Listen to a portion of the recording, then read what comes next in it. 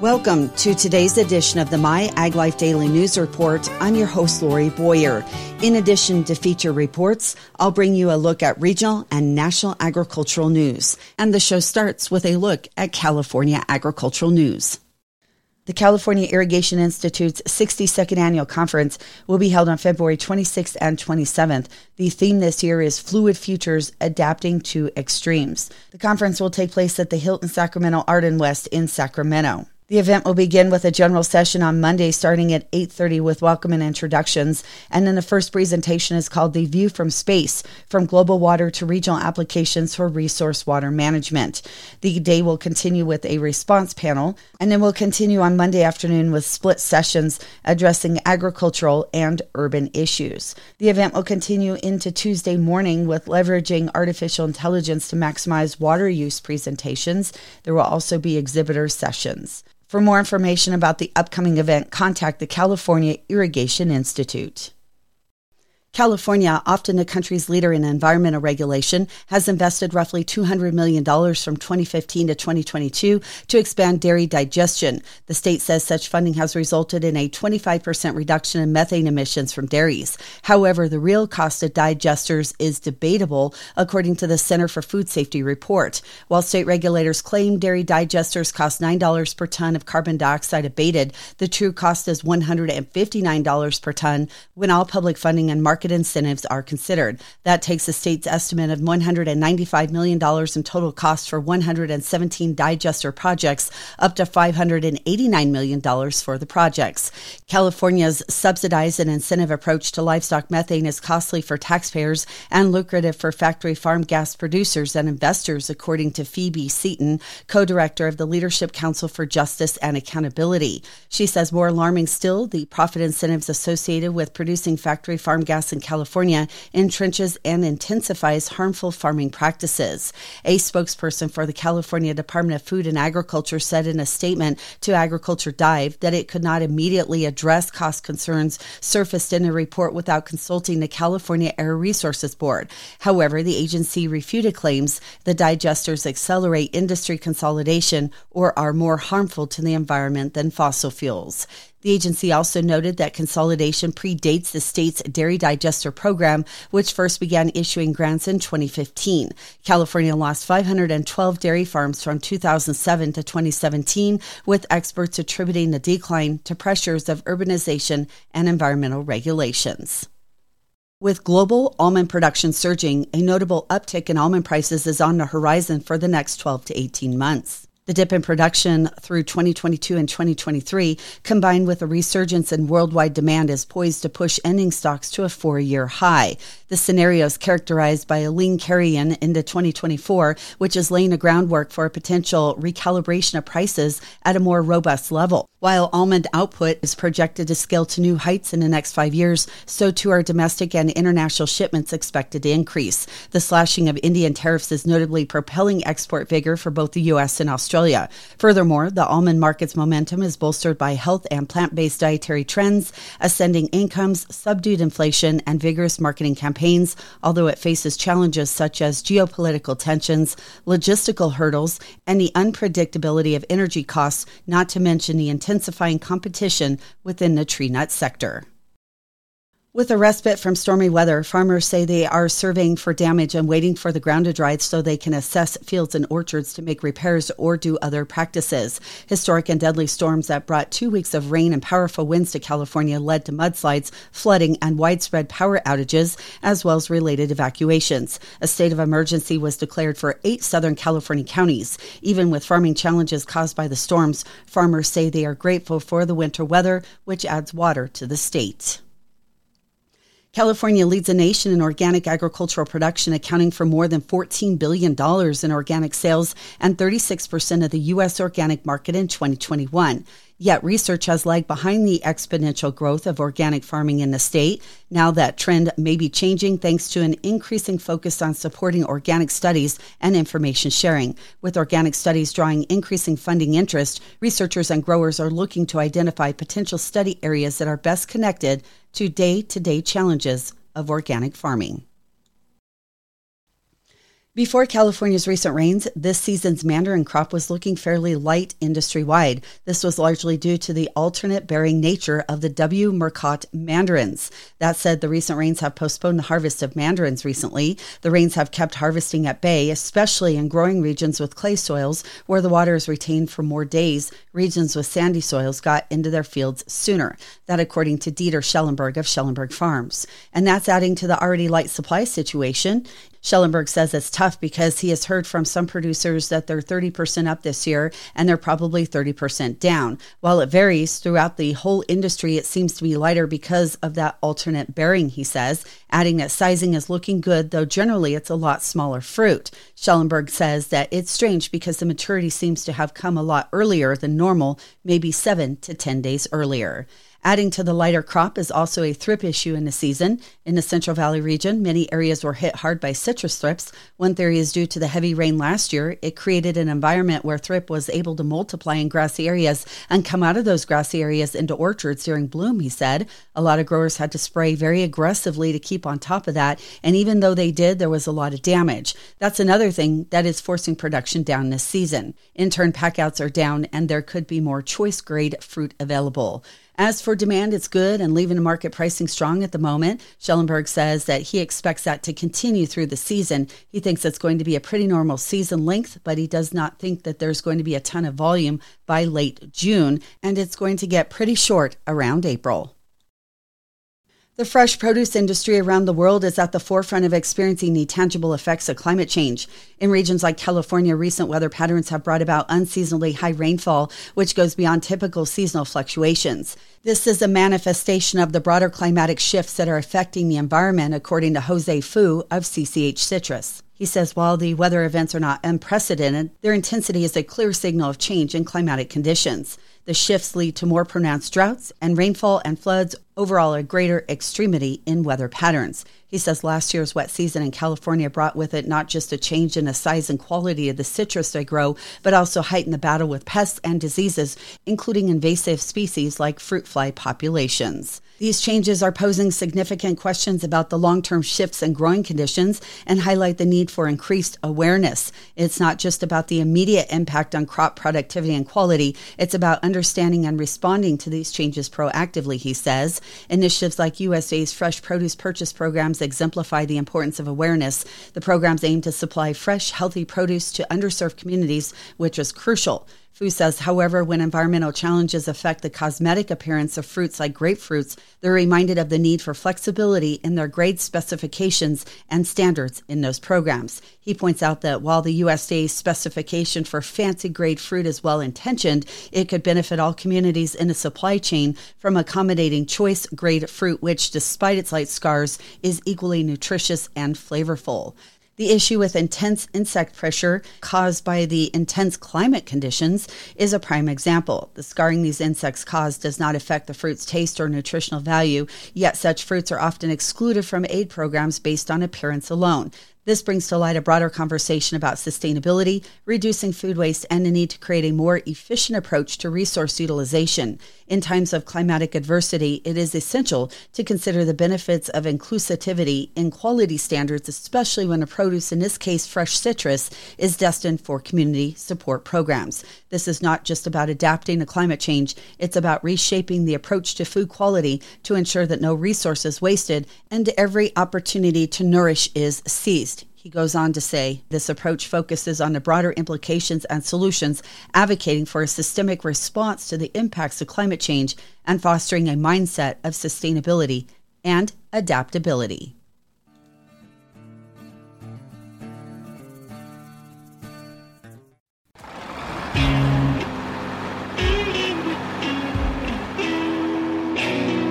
And the roots can't move. They can't move the water. They are asphyxiated. They can't get enough oxygen to actually take up the water. And the tree collapses within 2 days or so. And so you see all these brown, tan-colored leaves hanging in the tree. UCCE Subtropical Farm Advisor Ben Faber warning about the effects of asphyxiation on citrus trees as a result of too much water being trapped in the root zone by mulch. While this isn't a typical issue for citrus trees, it can be during extreme wet years like the one growers experienced in 2023, and any asphyxiation that occurs has the potential to collapse mature trees and kill young ones. This, of course, isn't to discourage the practice of mulching citrus, which has been shown through extensive research to provide multiple benefits to trees and soil. Mulching is a way of blanketing the earth, and the earth doesn't like, I'm talking kind of like an earthy, but if you don't put something on the earth, something's going to arrive there, and you may not like it. So, you put asphalt down, you put cement down, you put cover crop down, you spray herbicides, but then you can be fighting all the time. So mulch is another way of, covering the earth. And what it does is it insulates it from a lot of different things. So sunlight, so the soil doesn't heat up as much, but that means in the wintertime it could be colder than bare soil. It covers it so that when rain falls, you don't get runoff, you get more infiltration. So it improves soil moisture holding content after a rain. It reduces erosion if you have any slope at all. People say there's no slope out there. Well, there's always slope. And if you get enough rain and you get saturation, you're going to get runoff and you're going to get erosion. So, mulch is protecting that surface so that you don't get erosion. So it keeps weeds down, so you have less competition for water, which is good.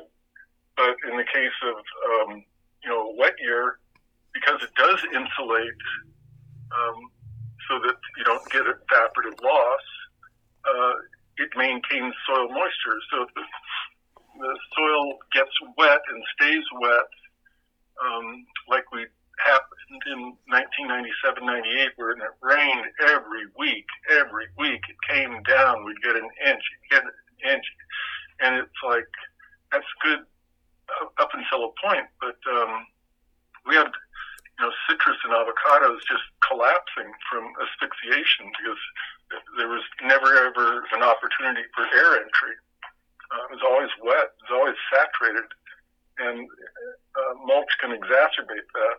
One of the things that mulch does is that it adds organic matter that promotes all those little bugs and stuff and worms, and that improves infiltration.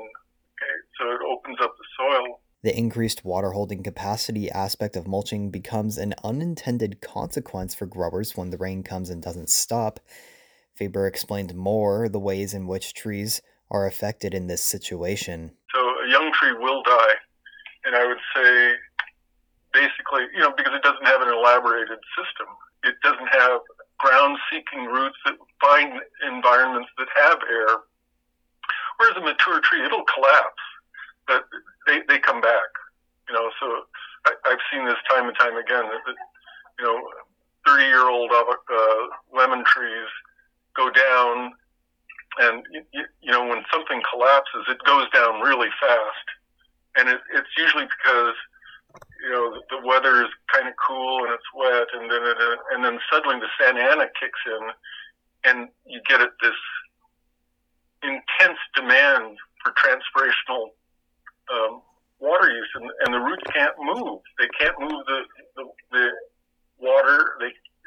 They are asphyxiated. They can't get enough oxygen to actually take up the water, and the tree collapses within 2 days or so. And so you see all these brown, tan-colored leaves hanging in the tree. Well, given several weeks or so, that gradually the buds start pushing, and it comes out of it, and it's all dependent on the soil drying out too. Mature trees rarely die, but boy, it's a pretty dramatic effect when they do go down. Mitigation measures include pulling back the mulch at the base of the tree to allow the sun to dry out the soil and the crown to be exposed to air. It's a lot of work, Faber said, but that's the solution. Ultimately, though, these conditions are something that should be anticipated as early as when planting trees. If you're on flat ground, pinball flat ground, you want to put on the trees onto berms or, mounds or something like that. A rolling surface. It doesn't have to be 3 feet high. It can be 18 inches high, but something so that it can shed the water off the immediate crown. It's the crown area that's the important zone. If you can keep the crown, and you know what I'm talking about, the crown, the stem, the trunk goes into the ground, and then you get the flare coming out right. of the major roots. Okay, those major roots make up the crown. So if you can make up a zone that's 2 or 3 feet away from the trunk, so that those crown roots can stay at least somewhat aerated, it's going to have a better chance. You're listening to MyAgLife. I'm Taylor Chalstrom. Federal funding is available under the Value-Added Producer Grants Program to help farmers and ranchers generate new products and create marketing opportunities. The U.S. Department of Agriculture may award up to $75,000 for planting activities or up to $250,000 for capital expenses related to producing and marketing value-added agricultural products. USDA said it is interested in proposals for initiatives aimed at reducing pollution and increasing resilience to impacts of climate change. Some $31 million in funding is available through the program. Sparks flew at the House Ag Committee as Democrats and Republicans stood their ground on farm bill differences, and USDA Secretary of Agriculture Tom Vilsack defended his handling of existing programs. He immediately came under election year fire from Ag Chair Glenn G.T. Thompson. In what seemingly is a daily occurrence, taxpayer dollars are being sent to every corner of the country, yet nothing has changed. We're not producing more fertilizer. We're not reducing the cost of production. We're not making food more affordable. However, we are burdening the taxpayer. We're losing ground on the world stage, and we are a net agricultural importer. Vilsack had a different view. The last 3 years of net cash farm income were record-setting. The best 3 years in the last 50 years in this country. This year's income projected at just below historical norms will make it the best 4 years in recent history. But Republicans argued farm income was down last year, while USDA data projects an even sharper drop on lower prices this year. Vilsack jousted with Republicans on everything from grocery prices to SNAP cuts and echoed panel Democrats that the answer is not to pair SNAP and IRA climate dollars that boost farm income. Ag appropriations talked about an 18% cut to our budget, so you can do the math. Maintain the IRA funding. Let's get a budget, pass a farm bill so there's certainty in terms of the programs. But almost halfway through a one-year farm bill extension, Chair Thompson admitted the obvious. There remain significant headwinds to Congress's success. It is virtually impossible to create a robust and resilient farm safety net without significant investment. And so far, Ag Democrats insist Republicans must take no for an answer on repurposing SNAP or climate spending for safety net programs. USDA recently released the 2022 Census of Agriculture and some of the latest data involving the ag sector. USDA Ag News reporter Rod Bain. Fewer farms in the U.S., yet more new and beginning and young farmers. Some of the top takeaway points from the 2022 Census of Agriculture. It allows us to take a snapshot in time, allows us to compare what has occurred over the 5-year period. Agriculture Secretary Tom Vilsack, among those presenting the findings Tuesday from the once every 5-year look at our nation's ag sector. Other notable data points from the census: U.S. farmland makes up almost 40% of our nation's total land. Family farms constitute 95% of all farms in America. The response rate to the 2022 Census of Ag, 61%, with more than 40% of those survey responses submitted online. Also online, the complete 2022 Census of Ag, available at www.nass.usda.gov/ag census, all one word. I'm Rod Bain reporting for the U.S. Department of Agriculture in Washington, D.C. Given that 2024 is a presidential election year, expectations for significant progress in agricultural issues are relatively low, according to the National Milk Producers Federation Senior Vice President of Member Services and Governance, Chris Galen.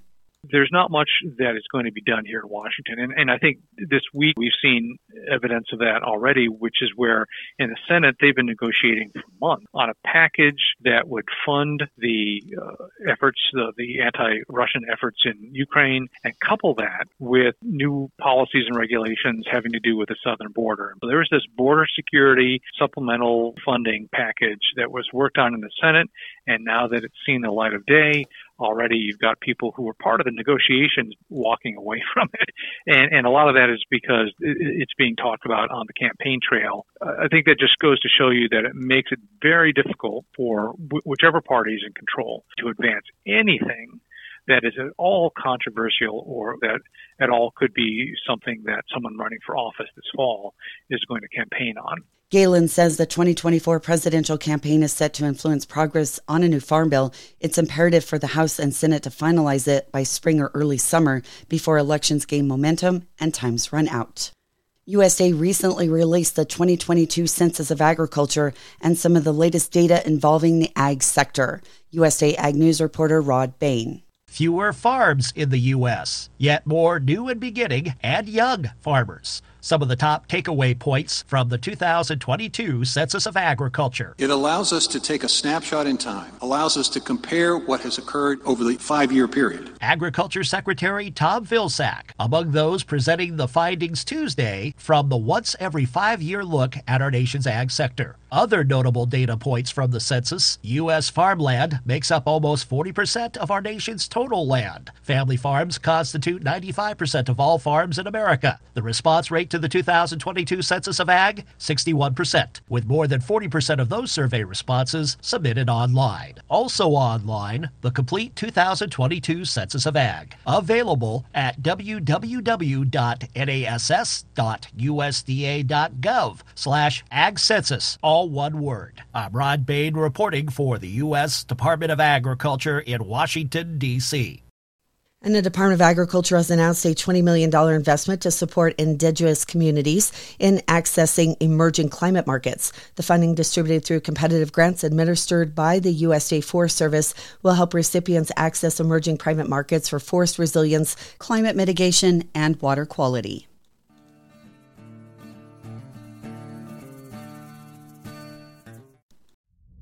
JCS Marketing is your #1 way to connect with the ag industry. Through print magazines, digital media, podcasts, and live and virtual events, JCS Marketing has the reach to inform, educate, and influence growers in the western United States. Everywhere you go, you see West Coast Nut Magazine on every one of my customers' tables. So that tells you everything. It's there, so they're reading it. Our MyAgLife platform includes podcast interviews and digital articles for busy professionals on the go. Our live events, continuing education webinars, and virtual conferences help growers connect with leading researchers and industry leaders. Let JCS Marketing help you connect.